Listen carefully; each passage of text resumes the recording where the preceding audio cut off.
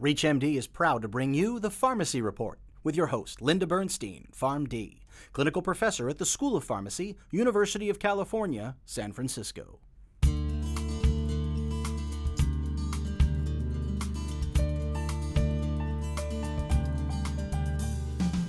Thank you for joining us for the Pharmacy Report on ReachMD. Each week, we'll bring you an interesting mix of pharmaceutical news, expert interviews, commentary, and special tips to benefit your practice and patients. Today, the spotlight is on type 1 diabetes and the new paradigms of research in disease detection, prevention, and treatment. In our Movers and Shakers segment, we have Dr. Stephen E. Gittleman, Professor of Clinical Pediatrics and Chair of Pediatric Diabetes and Clinical Research at the University of California, San Francisco. He will share with us his fascinating path of discovery and research into this complex disease and how someday it could revolutionize our therapeutic approach to not only the patient, but disease prevention in at-risk family members. But first, we begin with this week's headline news. Now for the lead story. A recent issue of JAMA describes findings from a randomized clinical trial of 95 type 1 diabetes patients with impaired awareness of hypoglycemia who were given sensor-augmented pump therapy. The study, conducted in Australia over a 6-month trial period, found that sensor-augmented pump therapy with automated insulin suspension, as compared to the standard pump, reduced the combined rate of severe and moderate hypoglycemia in patients with type 1 diabetes. The pump, by Medtronic and just approved by the Food and Drug Administration, is able to detect and respond to low levels of blood glucose and automatically cease insulin delivery for up to 2 hours when the sensor glucose falls below a preset threshold. Why is it important? 3/4 of severe hypoglycemia episodes in children with diabetes occur at night, so it's a huge concern for parents and may lead to underdosing of insulin or taking in extra carbohydrates that increase blood glucose levels.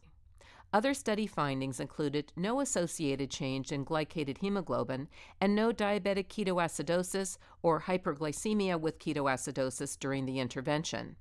In an associated editorial, it was noted that this is the only randomized clinical trial of continuous glucose monitoring to selectively recruit high-risk patients with impaired awareness of hypoglycemia and demonstrate a significant reduction in severe hypoglycemia.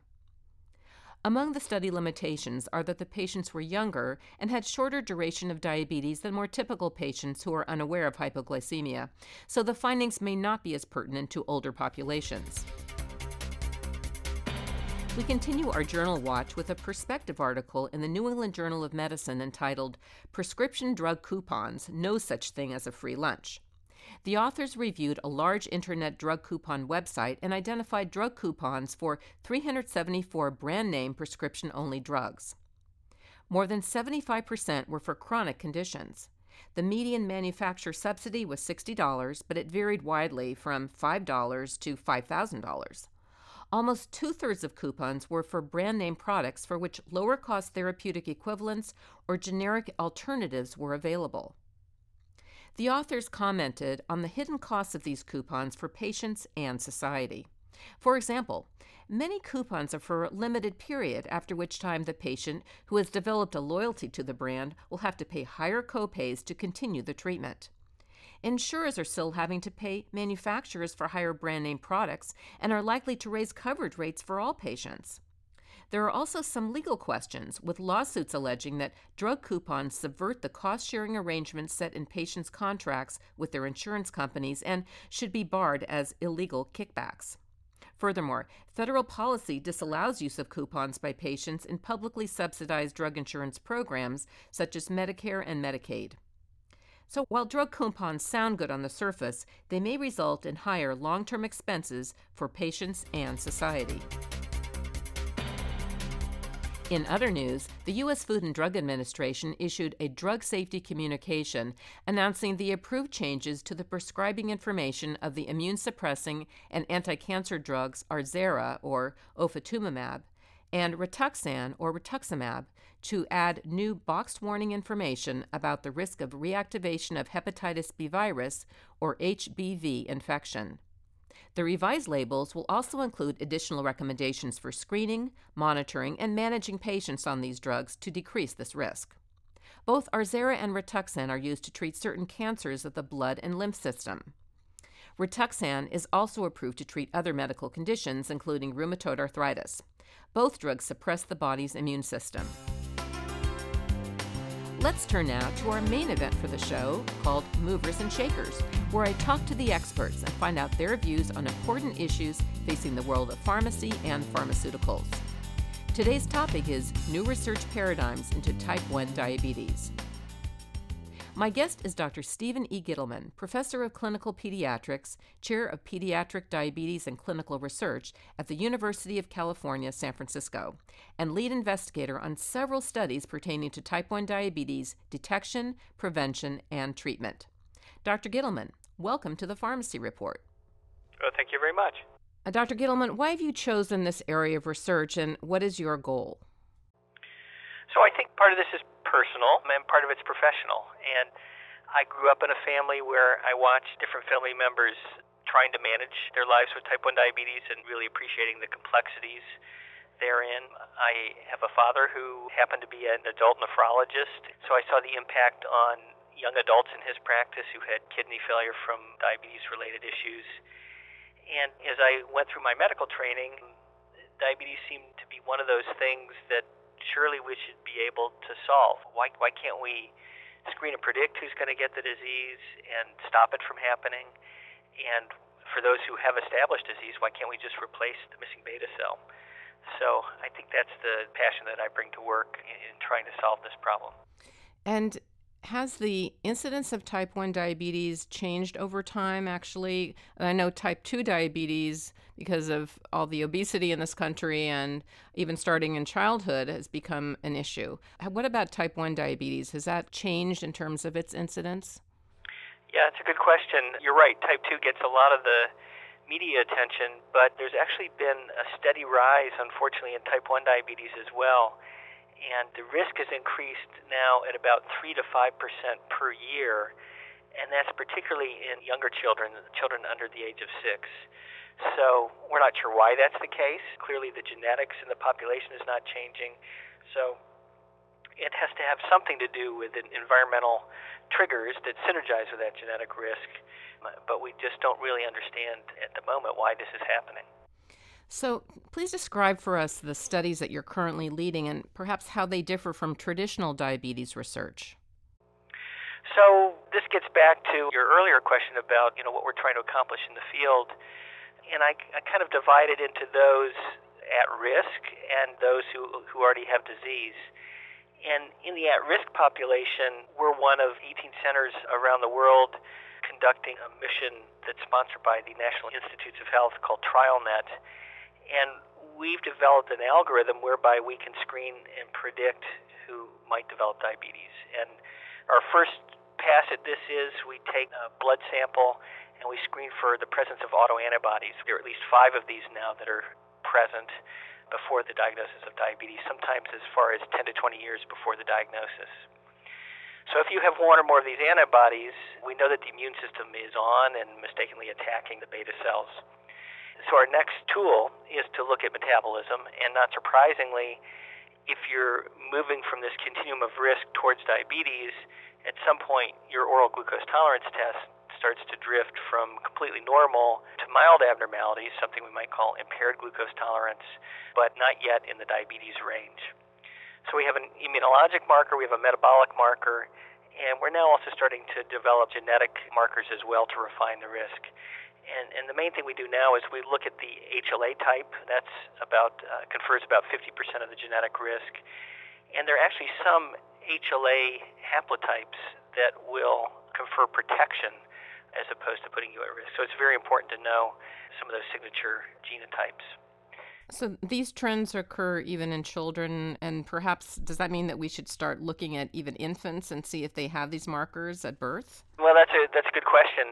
Currently, for the screening programs we do, we start from age 1, and we'll screen anyone up to age 45. Type 1 diabetes can occur at any age. It's more likely in the pediatric age group, but there's this long continuum, even into the 60s and beyond. The earliest that we tend to see type 1 is probably 9 to 12 months of life. And some other studies are doing some newborn screening where instead of using the immunologic markers as their first pass at risk assessment, they do genotyping first. So I think we'll end up comparing assessments across some of these different networks and revising our algorithms as time goes on. One of your studies is looking at abatacept to see if it delays or prevents diabetes in relatives at risk for type 1 diabetes. That's an immunotherapy agent used for rheumatoid arthritis. What's your rationale for using it in this clinical setting? Yeah, that's a great question. So this gets at the heart of the matter of, what causes type 1 diabetes. And we do think that this is autoimmune mediated. There's nice evidence from animal models as well as studies in man, and it's primarily a T-cell mediated disease. So in trying to devise clinical therapies that can alter the course, we look at what could alter T-cell behavior, and we often draw on findings from other autoimmune diseases, such as the rheumatoid arthritis finding that you mentioned, and we also look at transplantation.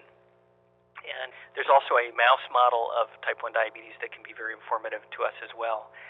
So, there's been a whole series of trials that have been attempted over the past few decades, and those that look most promising are things that affect T-cell function.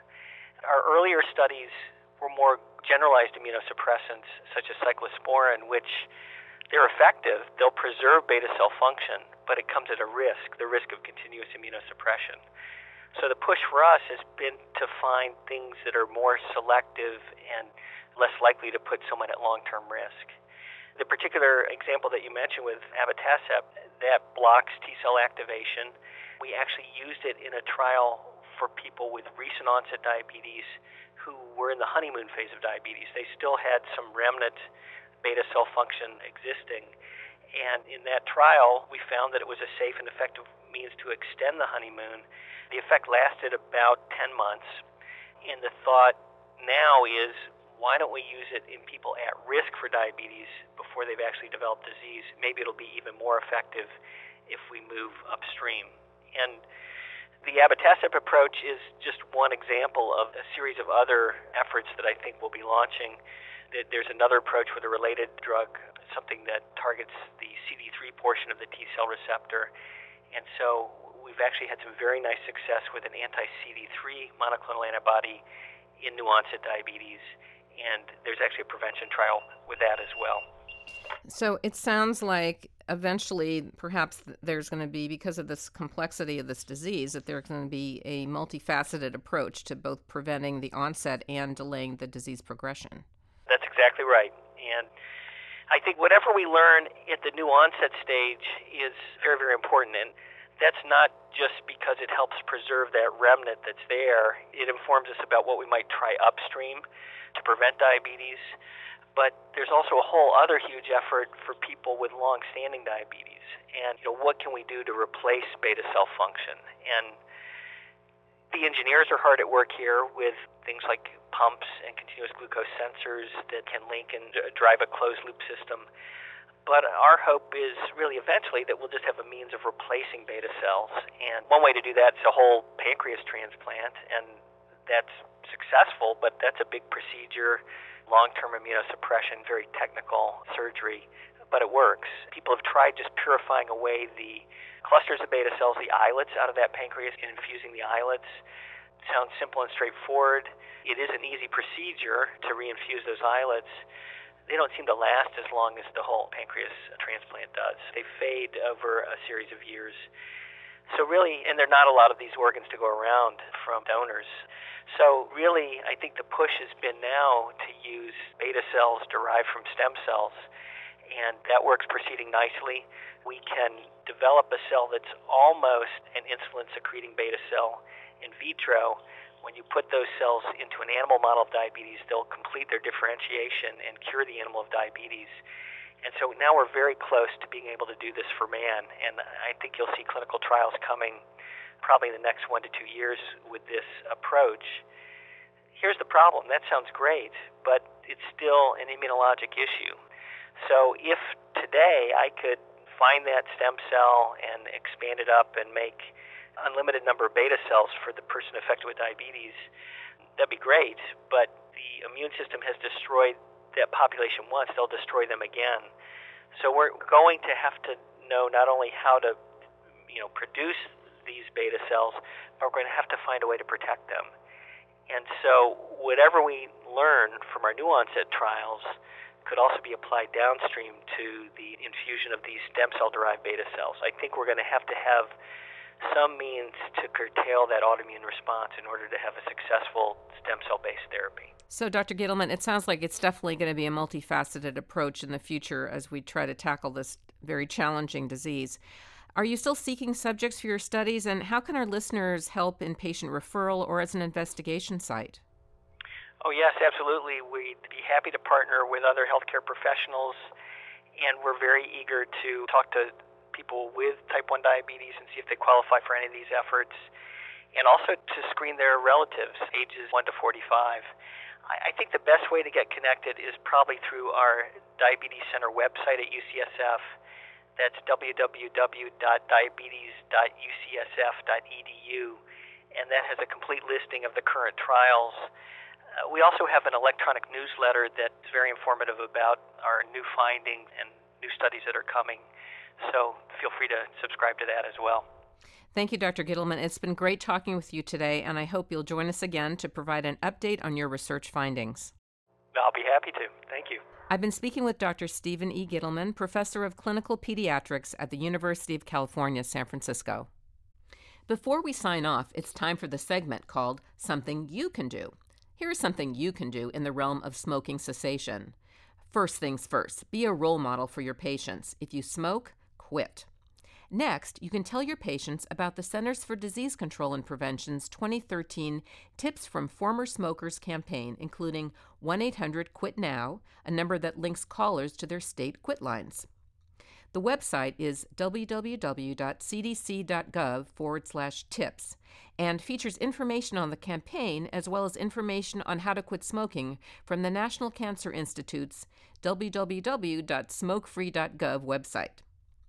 Successful smoking cessation may require a combination of methods to be most effective, including clinical interventions, counseling, both group and one-on-one, nicotine replacement products, prescription and OTC, and prescription non-nicotine medications such as bupropion SR and varenicline tartrate. Well, that's all the time we have for today's episode of the Pharmacy Report. Again, I want to thank my guest, Dr. Stephen E. Gittleman, for sharing his insights on type 1 diabetes research. To check out this and other episodes of the Pharmacy Report, visit our website at reachmd.com/pharmacy report. Thanks for listening. Until next time, I'm Dr. Linda Bernstein.